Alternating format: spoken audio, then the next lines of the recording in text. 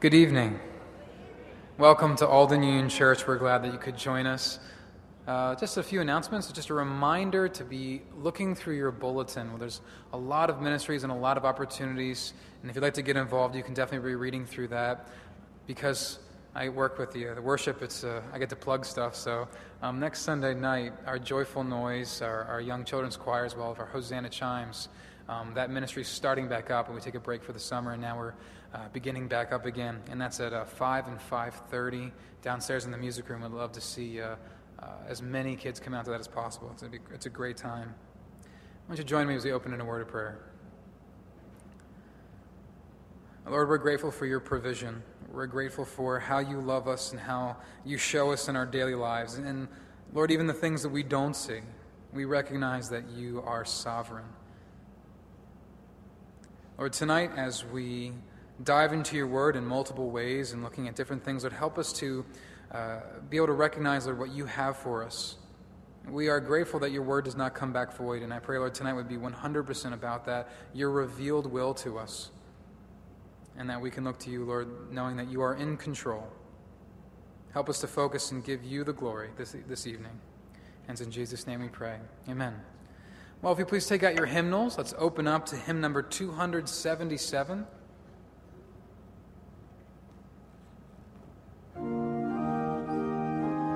Let's all stand and let's sing together, "The Church's One Foundation."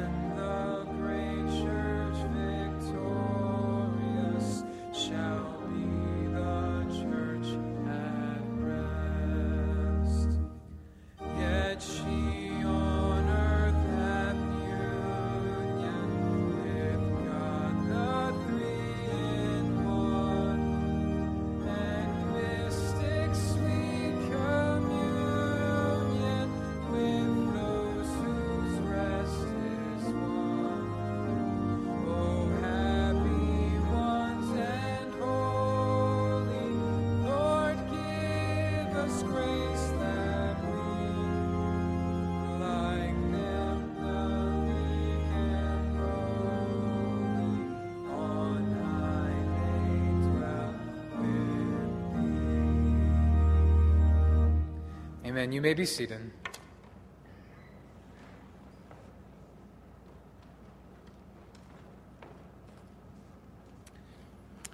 Good evening. Tonight we're praying especially for Sonny and Ruth Akakoro, and in your bulletin, some of the information there that they've given us recently.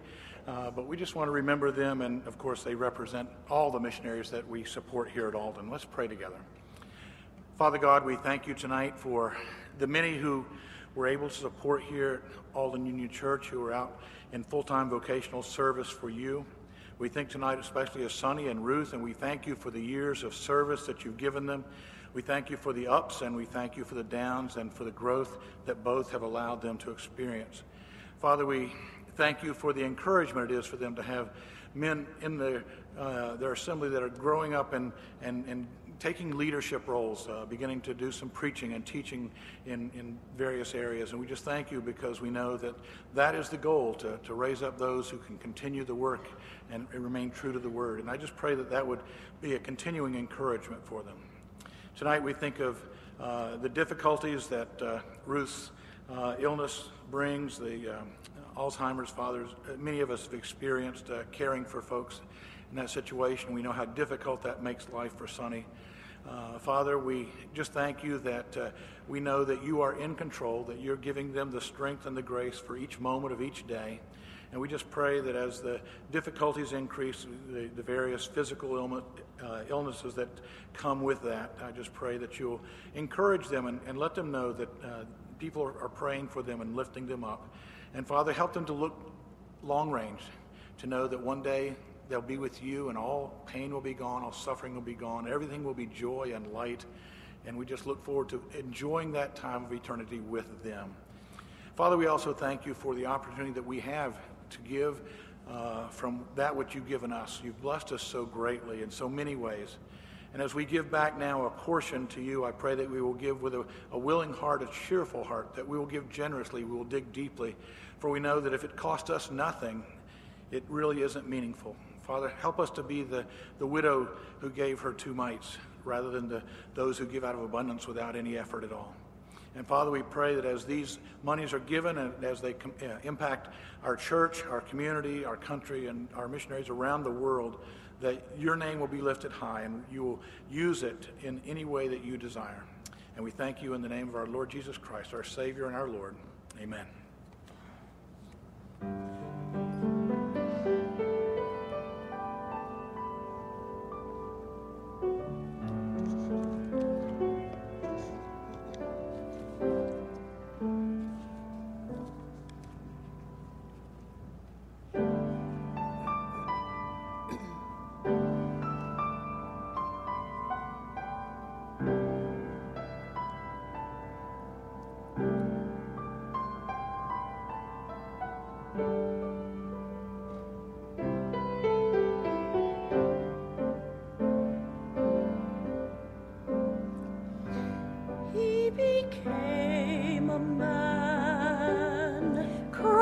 Became a man and laid aside the glory he had known to be a carpenter, a simple carpenter, a lowly servant, rejected by his own.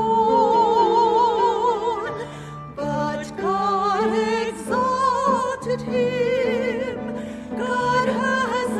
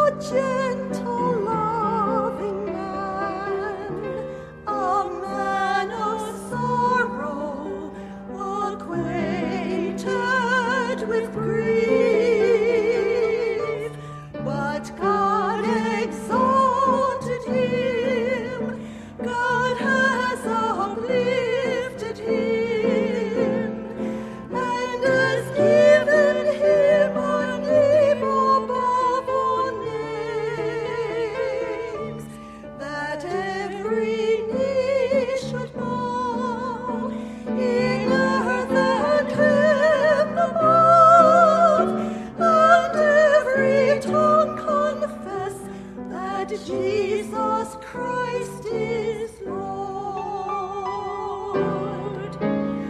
God has exalted him, God has uplifted him, and has given him a name above all names, that every knee should bow, in earth and heaven above, and every tongue confess that Jesus Christ is Lord.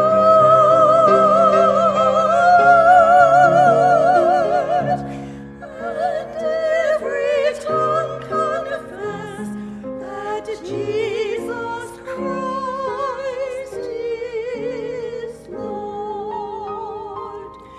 He is Lord. He is Lord.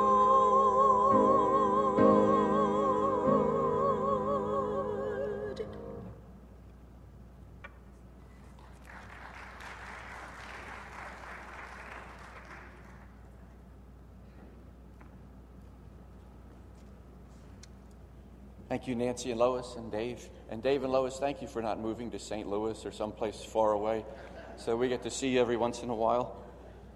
If you're new to our church tonight, this is not what we normally do, but we normally have a service that everybody stays here. But tonight we're going to begin the first of 4 weeks of electives, which means you have a choice of where you're going to be going. And I'm going to ask the teachers of the electives if they would come forward right now and tell us a little bit about their electives, just so that we know what is going on. So if, I don't know whether, oh, there's Chuck, okay. I'll give you a little inkling of what's about to happen. We're going to have an expert on sin. And an expert on reform. And somebody who I think wants to make an apology. So we'll find out who they are and what they're teaching. Guess I'll go first. You've heard the term, this changes everything. About 500 years ago, there was a period that happened that changed everything. It's called the Protestant Reformation. We're going to be taking a look at that over the next 4 weeks. Both Dave Pilgrim and I are going to be teaching it together, kind of a tag team. So that should be interesting in itself. And tonight specifically, we will look at why should we study church history. We'll look at a very quick overview of church history from the Apostolic Age through the Renaissance. And we'll also talk a little bit about the pre-reformers, those who came before Martin Luther. And if time allows, we'll do a quick biography of Luther.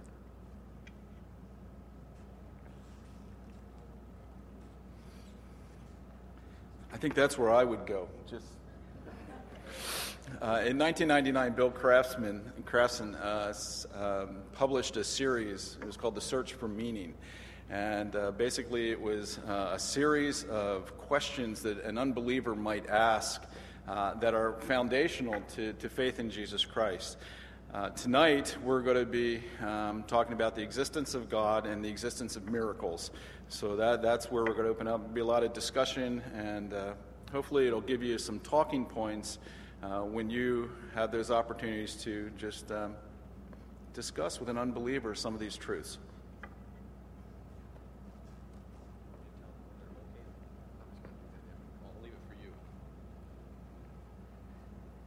Doctrine of sin, what will we be talking about? You want to get involved in sin? Come to this one. What can I say? Tonight we'll talk about what is sin and where did it come from.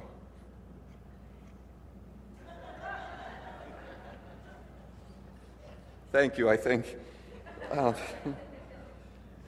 If you're interested in hearing more about the doctrine of sin, that will be right here in this area. If you're interested in going to the Reformation and going back to Martin Luther, that's downstairs in Fellowship Hall.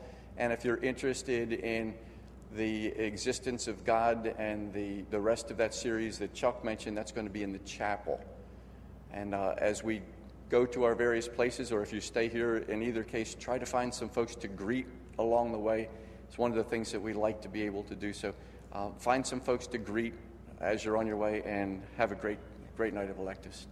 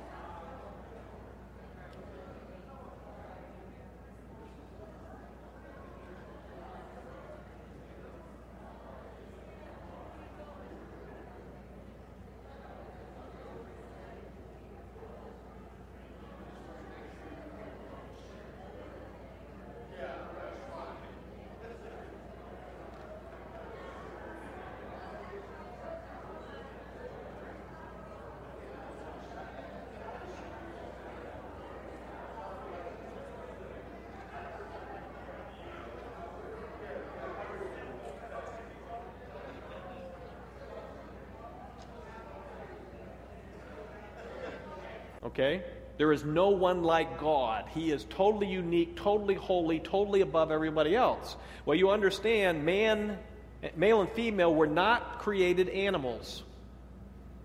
Animals are created first. We didn't read that whole part in the chapter. And then he created male and female special, with a special blessing. He created them different from the animals. We have a spiritual quality that animals don't have, do we? Animals have a spirit, but they don't have a soul. Animals don't go to heaven. You all think your pets are going to heaven. I know that. I'm sorry for you pet people. But I'm sorry, that's not where they're going. They go back to the earth, and that's it. Okay? But man was created a spiritual being in likeness to God. He was a special, unique creation, just like God is special and unique. That's the first thing. A second thing, somebody mentioned this. Being in the image of God means we can have a relationship with God, a special relationship. This morning we had communion. We were quoted from 1 John 1:3. Our fellowship is with the Father and with His Son, Jesus Christ, right? The fact that as humans, we can have a fellowship, a partnership with God that animals cannot have. Because we have the ability to be in relationship with God. You understand, God has always been in relationship. You got that figured out? How has God always been in relationship? Trinity. Father, Son, and Spirit. He's always been Father, Son, and Spirit. He's always been in relationship. One God in three persons. And so being created in the image of God means we are able to have relationship with Him. We're going to see that part of this was we're given God's attributes in a limited capacity. God has them in unlimited capacity, right? So in Colossians 3:10-12, it says, "You put on the new self, which is being renewed in knowledge, after the image of its Creator. Here there is not Greek and Jew, circumcised and uncircumcised, barbarian, Scythian, slave free, but Christ is all and in all. Put on then as God's chosen ones, holy and beloved, compassionate hearts, kindness, humility, meekness, patience." We are able to have in a limited quality things that God has in unlimited quality. So you see holiness on here, and love, and kindness, and compassion, attributes that God has that He then gave to us in a limited capacity. We read in here, let them, verse 26, have dominion over the fish of the sea. Who has total authority over everything? God does, right? And if any kings have any authority, how did they get it? Only if God. Remember, if you read the book of Daniel, Nebuchadnezzar realizes that any power that he had, any authority he got, was only because God allowed him to have a little bit of authority. And so God creates man, and He gives him dominion, authority over the earth, which only God can do, is have dominion and authority. And so that's something, again, that being in His image is that authority that God gives us over the earth. And then the last one here. Being in the image of God means we are created a unified being. We are unity in complexity. Can anybody here understand the Trinity? How God can be Father, Son, and Holy Spirit at the same time? Can be three and yet one. If you can, please explain Jesus' baptism to me. Where he's being baptized, the Holy Spirit's coming down like a dove, and God in heaven is speaking, and it's all the same God. Good luck with that one. It's a unity that we can't understand the complexity. It's beyond our ability to understand. Well, explain to me body, soul, and spirit. Explain to me how your body can die, but you're still living. We can't explain it. We have unity in complexity just like God does, in a different fashion, but only because we're created in the image of God. We will talk at times that man has worth, right? Man must have all sorts of worth because Christ died for him. The only worth we have is because we're made in the image of God. That's the only thing that gives man worth, that Christ would die for us. Not because of us, but because we bear his image. That was the whole original intent for why God made us, to bear his image. Did he create us because he needed us? The answer is no. He had no need of anything. But he decided that we would bear his image and demonstrate his worth by bearing his image. And so man, number one, is created in the image of God. Now, just a question for you. If we believe that man is created in the image of God, then what must we not do if we believe that? You can look at Genesis 9:6 if you don't know the first one. If you actually believe man is created in the image of God, there's something God says then you cannot do. You know what the first one is? Again, you have to use your outdoor voice. Somebody just saying sin. Now there's a particular sin. What is it? Murder. Genesis 9:6. Whoever sheds the blood of man, by man shall his blood be shed, for God made man in his own image. You realize murder is not wrong against God just because you're killing another man. It's because you're killing one who was made in God's image. You're attacking God's image when you take life, because only God gave special life to man. So the first thing is not to murder. And then you get to the book of James, and we're not going to turn to this one. I'll show it to you on the screen. James says there's another thing you must not do if you believe man made in God's image. And this is the one we don't necessarily think about. He says this, talking about our tongues. With it we bless our Lord and Father, and with it we curse people who are made in the likeness of God. From the same mouth come blessing and cursing. My brothers, these things ought not to be so.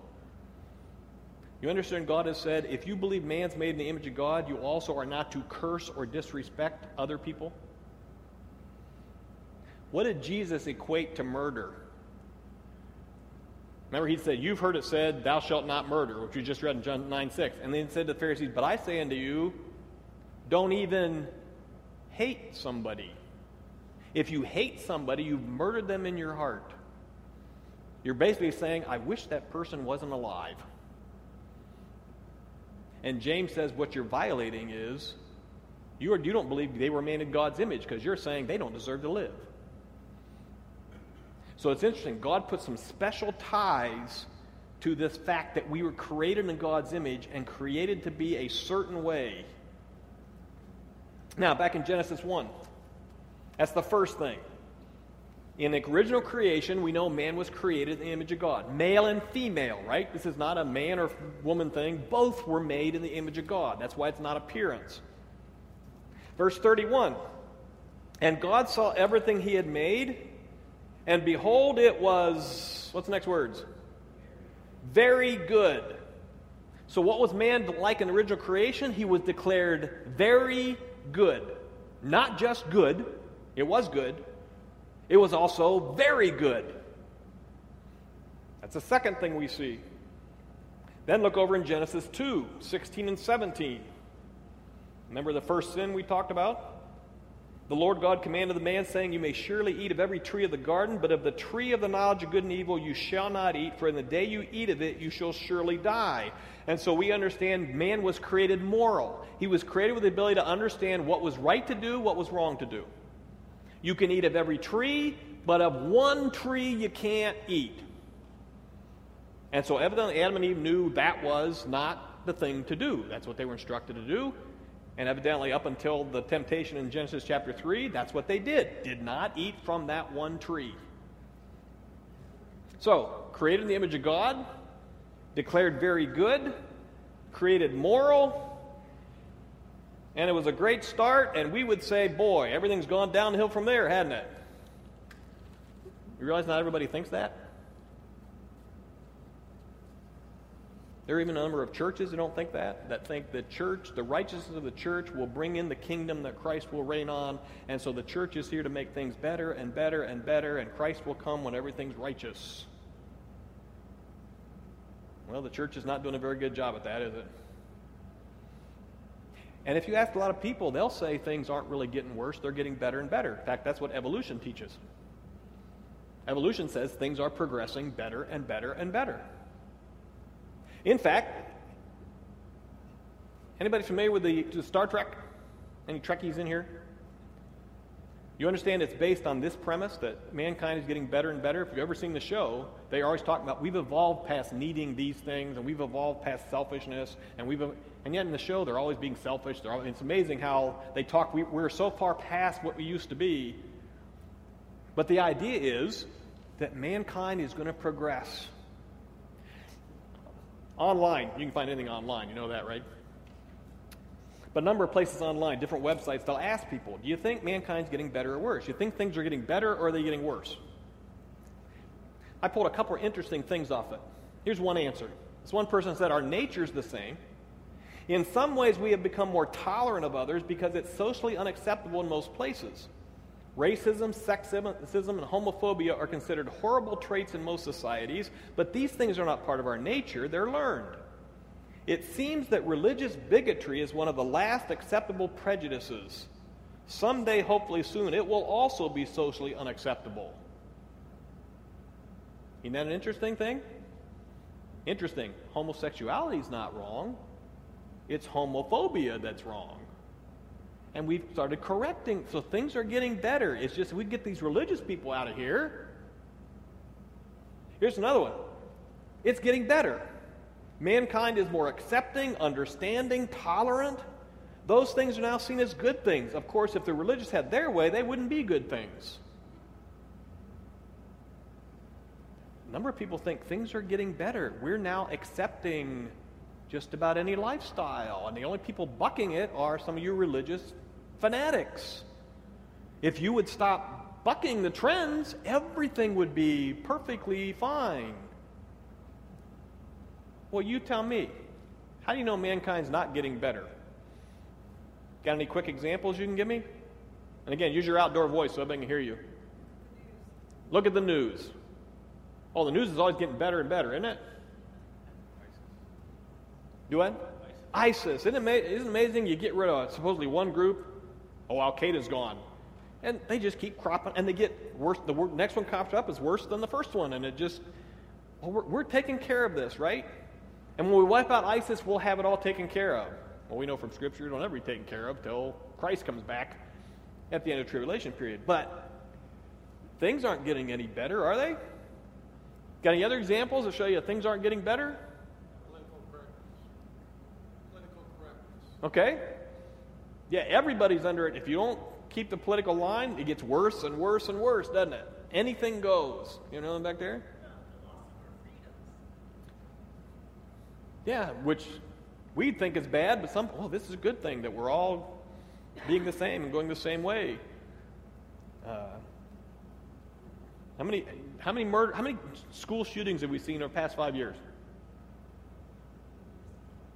Or that up at the Poconos, and those policemen just get ambushed. I mean, things are getting better. Mankind is progressing. We're bringing in righteousness. Nah, after creation, we know it's just steadily gone downhill. Even though not everybody believes that. Look in Genesis 3 a second. Here's how man was created. He's created in the image of God. He's declared very good. He's created a moral creature. And verse 4 and 5, the serpent says to the woman, "You will not surely die if you touch this fruit, for God knows when you eat of it, your eyes will be opened, and you will be like God, knowing good and evil." And then the woman gives in to the temptation, correct? But in verse 5, Satan says, if you eat this fruit, you'll be like God, knowing good and evil. What did Eve and Adam forget? They were already like God. They were already created in the image of God. They were already exactly the image that God wanted, reflecting Him, reflecting His goodness and His purity and His morality. And yet Satan says, if you just sin, you will be like God. You'll know things you don't know now. And so when they created sin, they stopped being like God and became something else, didn't they? Some of you know a line from Shakespeare where he says, to err is human, to forgive divine. You realize that statement is false? To err is not human. To err is less than human. It's not what humanity was intended to do. Was Jesus Christ fully human? Yes or no? Yes. Hey, didn't they sing that tonight? Kind of cracks me up they were singing that song, that Christ became a man. Was He fully human?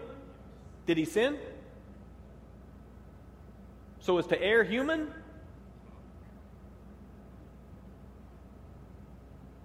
But see, even we've fallen for that. When God originally, that was not the intent for man to do. And yet, we know we have sin. So, what do we have? We know how man was created, what God intended, but now we know we have sin. We know sin exists. Our problem is figuring out where did sin come from, right? Now, question, did God create everything? Yes or no? Just shake your head yes. Got that answer. Did God create everything very good? The answer is yes. Then where'd sin come from? Who created sin? If God created everything, and God created everything very good, then who created sin? Well, some would say Satan did, right? Satan created sin. Or some will say Adam and Eve created sin. Turn to James chapter 1.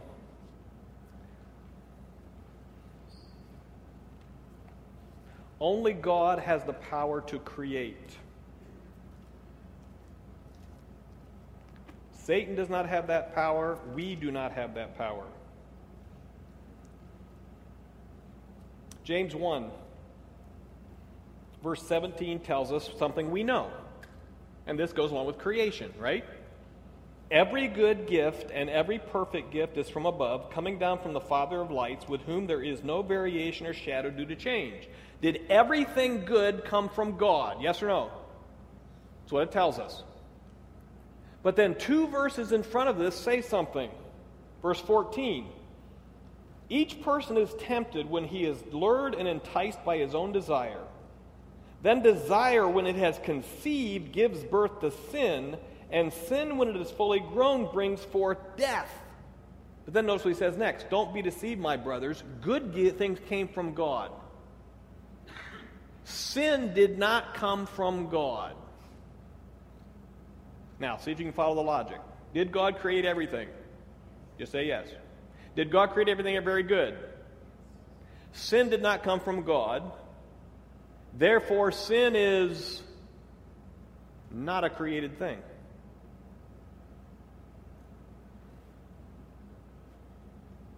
Sin is not a created thing. It's not created by Satan. It's not created by us. It was not part of God's original creation. And God did create everything very good. Because some of us say, well, how can a good God have let all this sin come out? Well, He didn't create it.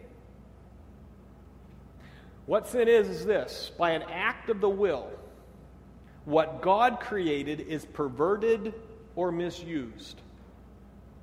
We take what God creates good and we pervert it or we twist it or misuse it in a way that God never intended. It's not a created thing. It's a perverted or misused thing using something God created good. Now, let me see if I can explain this with a long quote. I don't remember where I got this, but it's a good reminder. When sin became part of our experience, it required the addition of prefixes and suffixes for explaining by negation otherwise good qualities. Disobedience, disabled, disagree, disadvantage, faithless, hopeless. Could we use terms like dysfunctional or broken without this backdrop? When we build our doctrine where Scripture begins, we realize how we were meant for so much more. It should not be surprising then that most people feel like something significant is missing from their lives. Perhaps we experience moments when life feels whole, but we know we're not the way we're supposed to be. Something great has fallen from its greatness. Something amazing has lost its amazement. Something beautiful has lost its beauty. Something whole is broken. Something healthy is sick and in need of healing. Something peaceful has been vandalized. I like that last phrase. That's what sin does. It took something God created good and peaceful and vandalizes it. And that's what sin is. It takes the good thing God has made and perverts it. God created everything very good. And then first Satan took it, and then Adam and Eve takes it and twists it. Remember what I just read to you in Genesis 3:5? God created man in the image of God. And then Satan takes that and says, if you do this, you'll be like God. Twists it, perverts it, just a little bit. So God didn't create sin. Nobody creates sin. And we just read in James, sin, desire when it conceives, bring forth sin. It doesn't create it. It just takes what God created good and twists it so it no longer looks good, so it no longer is good. So we know something is less than what it should be. And I remind you, that's what we do when we sin. We should realize we're something less than what we should be. We've taken something God made good and made it look not good anymore. Now, a couple of you answered that. You understand that by God giving us free will, He then gave us the freedom to twist what He's created good into something negative, something bad. And that's what sin is. Now, here's a question that some ask, and there's a simple answer, but it might not be simple enough. It might be too simple. Some would say then, why would God allow sin to stay in existence? When Adam and Eve sinned, why didn't God just wipe them off the map and not allow sin to exist? Why do we have everything we have now that started with Adam and Eve? Why did God let that go? A couple of verses I remind you of. Psalm 100, verse 5. Is the Lord good or not? The answer is always. You got that? The Lord is good. His steadfast love endures forever. His faithfulness to all generations. My guess is everybody here knows Romans 8:28, right? That God works in all things for the good of those who love God, who are called according to His purpose. Does that include sin? Yes. Does sin have good purposes? Yes. Satan means for evil, God uses. Oh, Joseph said that, didn't he? You understand that God allowed sin to exist because it has something to do with His good purposes? I didn't say sin was good. Please don't misunderstand. Did you hear me say sin was good? No. So don't write that down and go back and tell the elders and pastors, Pastor Brock said sin was good. No.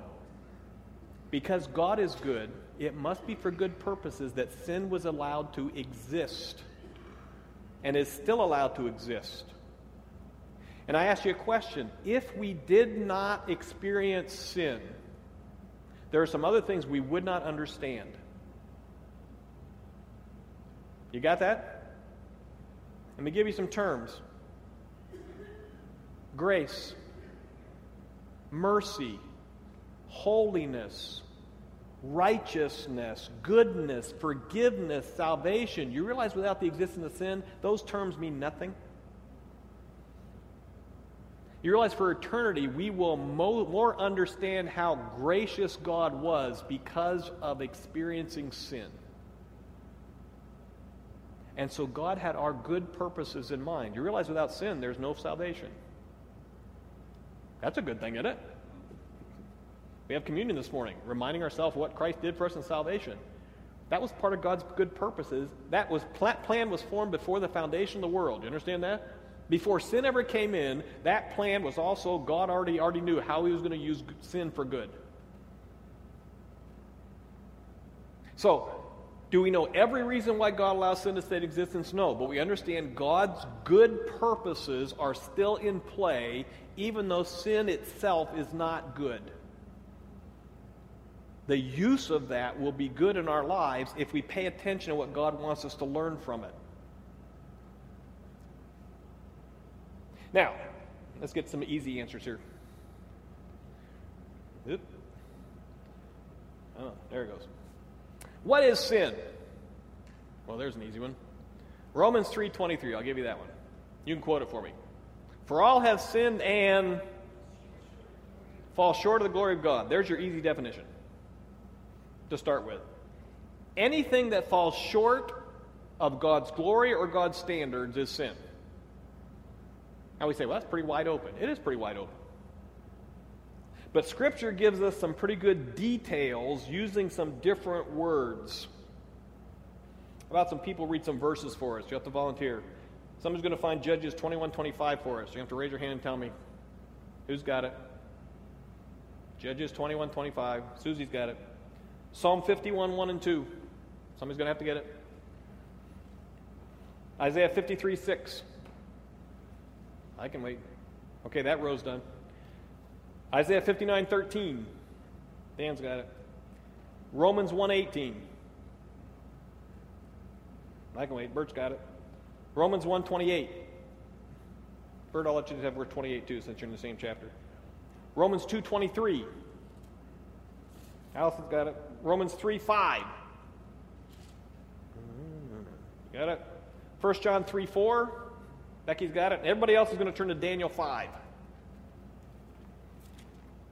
Okay? Daniel 5 for everybody else. Now, what we're going to look for is some of the different words and phrases, definitions used in the Bible for what sin is. Okay? Because all of you know there's not just one definition for sin that works, and not even in Scripture. Scripture uses a number of different ways to describe what sin is. So, Judges 21:25, reading it loudly, whoever has it.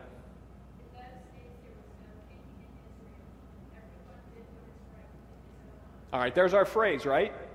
What was right in his own eyes?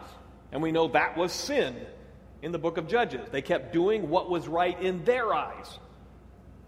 Psalm 51:1 and 2.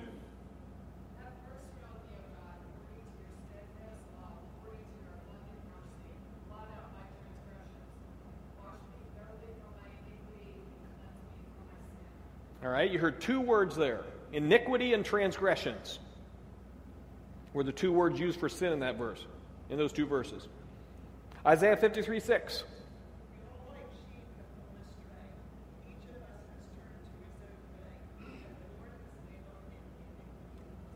All right, so we have going astray or going your own way. Those two are what sin is.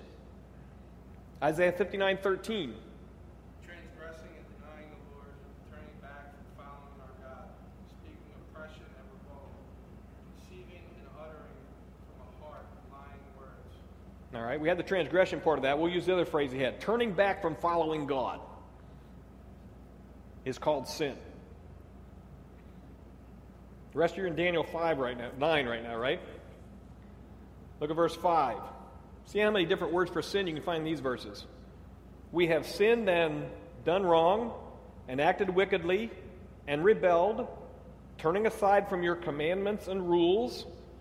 Then in verse 10, and have not obeyed the voice of the Lord our God by walking his laws, which he set before us by his servants, the prophets. All Israel has transgressed your law and turned aside, refusing to obey your voice. And later it says we've sinned against him. So how many words in this? Just those 2 verses. Sinned, done wrong, acted wickedly, rebelled, turned aside from commandments, not obeyed, refusing to obey. How many different ways can he say, rather than just say you sinned? He tried to define it for us. Romans 1:18 and 28. For the wrath of God is revealed from heaven against all ungodliness and unrighteousness of men, who by their unrighteousness suppress the truth. And since they did not see fit to acknowledge God, God gave them up to a debased mind to do what ought not to be done. All right, so we had the term ungodliness, and we had the phrase doing what ought not to be done. Then Romans 2:23.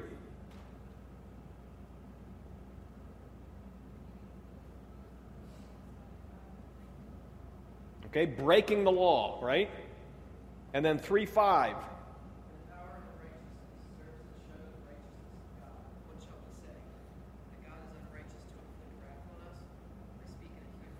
All right, unrighteousness. By the way, breaking the law got left off the list on there, so you have to write that one down yourself. And then 1 John 3:4.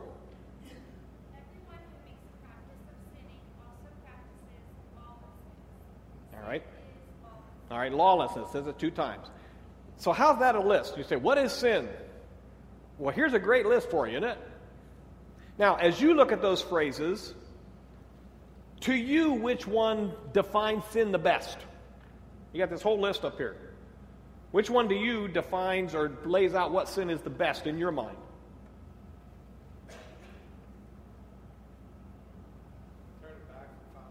All right, turning back. Anyone else agree with Dan on that one? You think that's the one that works the best? A couple of you? Anybody think another one?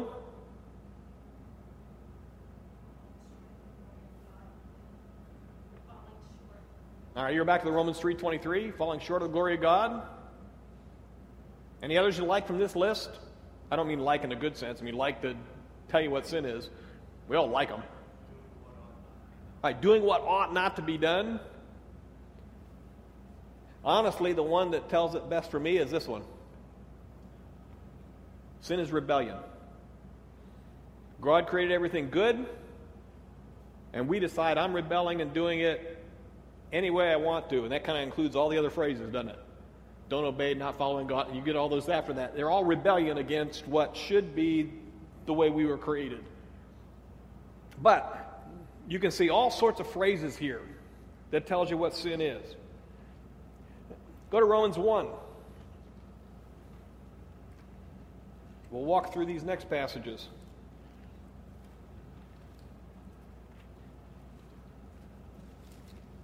How many specific sins do you think you can list? If I gave you a couple hours, you think you'd have a pretty good list? I told you you're all experts on sin, just like I am, so it wouldn't be hard to do, would it? Let's look at some of our lists of sins that are given to us.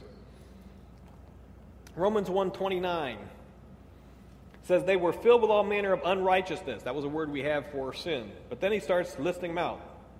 Evil, covetousness, malice, full of envy, murder, strife, deceit, maliciousness. They are gossips, slanderers, haters of God, insolent, haughty, boastful, inventors of evil, disobedient to parents, foolish, faithless, heartless, ruthless. Well, that's an interesting list. Here's a question. Which of these on this list don't seem as bad as the other ones? I know you're all going to give me the spiritual answer. Oh, they're all just as bad as each other. We say that, we don't believe it. Which of these on the list don't seem as bad as the other ones? Gossip, that doesn't seem so bad, does it? I mean, murder, that's a bad one. But gossip, that doesn't seem so bad, is it? Even though what's gossip? Murdering somebody's character. I mean, we understand what it is. What other ones on this list don't seem as bad as the other ones? Yeah, okay. Disobedient parents, is that what you said, Allison? That doesn't seem so bad. That's kind of a natural thing, isn't it? Of course, you're past that. You're an adult now. You don't have to do that. But that, compared to some of the other ones, that doesn't sound, or the one next to it, foolish doesn't sound so bad, does it? Just kind of foolish. It's interesting. If we put our list together of sins, it'd be interesting what some of the sins are that are missing that we don't, they're not so bad. But when you look at lists in Scripture, they kind of go the gamut, don't they? Look at the next one, in Galatians 5. It's interesting how many times in Scripture specific sins are listed in a group. Galatians 5:19. Now the works of the flesh are evident: sexual immorality, impurity, sensuality, idolatry, sorcery, enmity, strife, jealousy, fits of anger, rivalries, dissensions, divisions, envy, drunkenness, orgies, and things like these. Interesting list. Again, we look at some of these and we think some of these aren't so bad compared to others, don't we? Some of these, these are really bad, but some of them we think, and yet they're all on the same list. Oh, by the way, you think these are exhaustive lists? That's why he says then what? And things like these. Isn't it nice that he throws that in just to say, if you think this is the only list, you can find something off the list. Anything similar to this also falls in there. Look at Colossians 3.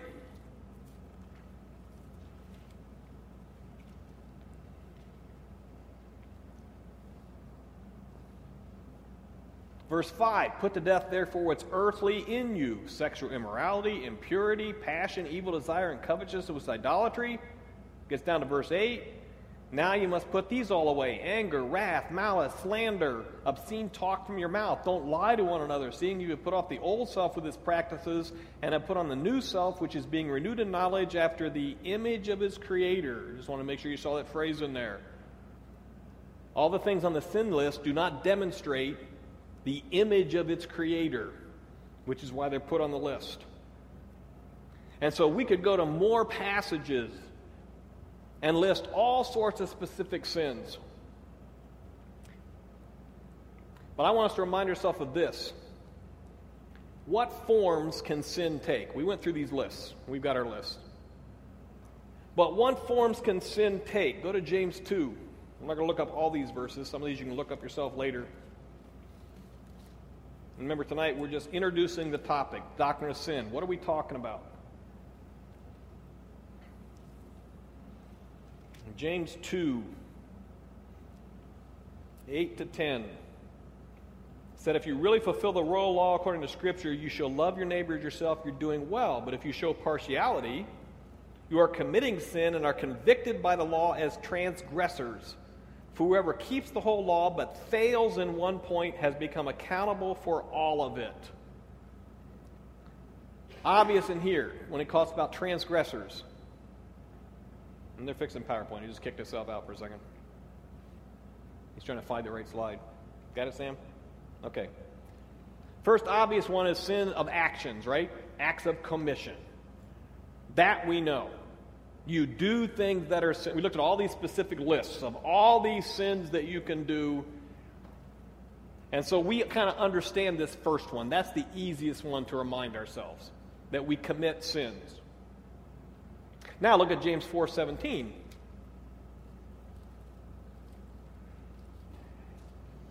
What about this one?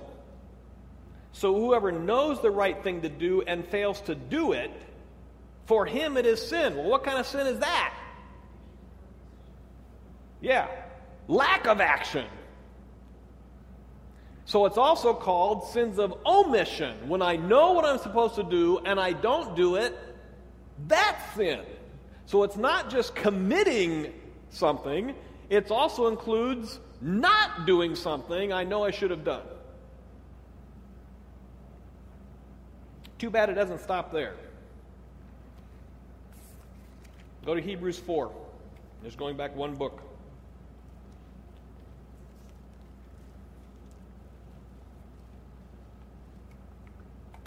Hebrews 4:12. Remind us of the power of the Word of God. The Word of God is living and active, sharper than any two-edged sword, piercing the division of soul and spirit, joints and marrow, and discerning the thoughts and intentions of the heart. What form can sin take? Just thoughts and intentions, motives. behind what you did. What we did looked awful good, didn't it? And yet our motive was totally impure. That was still sin, even if the open action looked like it was pretty good. We looked pretty loving, but our motive was wrong. Well, that's what this word brings out, that was a sin, wrong motives. We won't turn to the next two. But how many scriptures do you think talk about pride? Old Testament, New Testament. You can go to your concordance and find how many reminding you that you're not supposed to have pride. Attitudes. That's the category. That sin also includes having the wrong attitude toward things. Then go to 1 John 2.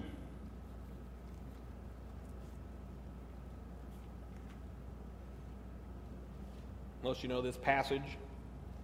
In verse 15, don't love the world or the things in the world. If anyone loves the world, the love of the Father is not in him. For all that's in the world, the desires of the flesh, the desires of the eyes, and pride of life is not from the Father, but is from the world. And the world is passing away along with its desires, but whoever does the will of God abides forever. When he says don't love the world, what's he talking about?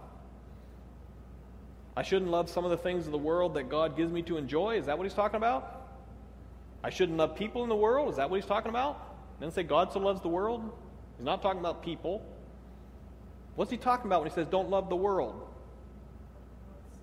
There you go. The world's system, the world's philosophy. The philosophy to live by. And he gives the philosophy here. The world's philosophy is live by what your flesh wants, what your eyes want, and what your ego wants, the pride of life. That's how you should live your life, right? No, that's how the world lives. And when we live by the wrong philosophy, that's called sin. Now I'm going to ask you, end on what hopefully is an obvious question. What does the use of all these words and ideas tell us about sin? We've listed all these phrases about sin. We've listed all these specific sins. We've listed all these forms sin can take. What's all that tell us about sin? And it's not a trick question. What does it tell us about sin? It's pervasive. It's complex. It's much worse than we think it is most of the time. It's all-inclusive. But I put bad. You don't like that one. This is bad. We know that. But it's interesting. Sin is much more extensive and inclusive than we tend to give it credit for. We tend to think it is just kind of a list and a few things on the list. Well, it's much more invasive than that, isn't it? And more extensive than that. Jack? Definitely, isn't it? And we're going to talk about that one next week. Okay? That what the nature of sin has something to do with subtlety. It really many times doesn't look all that bad, does it? Until you start putting all the words and lists together, and all of a sudden you're figuring out this is a whole lot worse than we kind of gave it credit for. Well, that's in other people's lives, right? Not in our lives. Yeah, it's in our lives too. That invasiveness, the extensiveness. And so we somewhat think we have this topic down. If you've been a Christian a long time, we somewhat think we have the topic of sin down. And then you start reminding yourself what sin really is and what God really intended for us. You realize when he made you new creations, he made you so you'd be back to demonstrating the image of God in its glory. I realize even unsaved people still are in the image of God. Everybody understands that? It's been warped. It's been modeled by sin. It's still there. But God makes us new creations because he said, guess what? I want you to demonstrate what that image was supposed to really be. And we say, nah, it's just a little bit of sin. It was just a piece of fruit that Eve ate. Where are we now? Yeah, not good, is it? That's where we'll be going the next 3 weeks. Let's pray. Father, we are so thankful that you are a good God. And we know you did not create sin. That sin is what we take what you've created and use it in a way you never intended. Help us to be more aware of sin in our life, to understand how to avoid sin, to understand how to flee from sin, to understand how to demonstrate to others what your image really is to look like when you live through us. We're thankful for your help in this and for creating us in your image. We pray this in Jesus' name. Amen.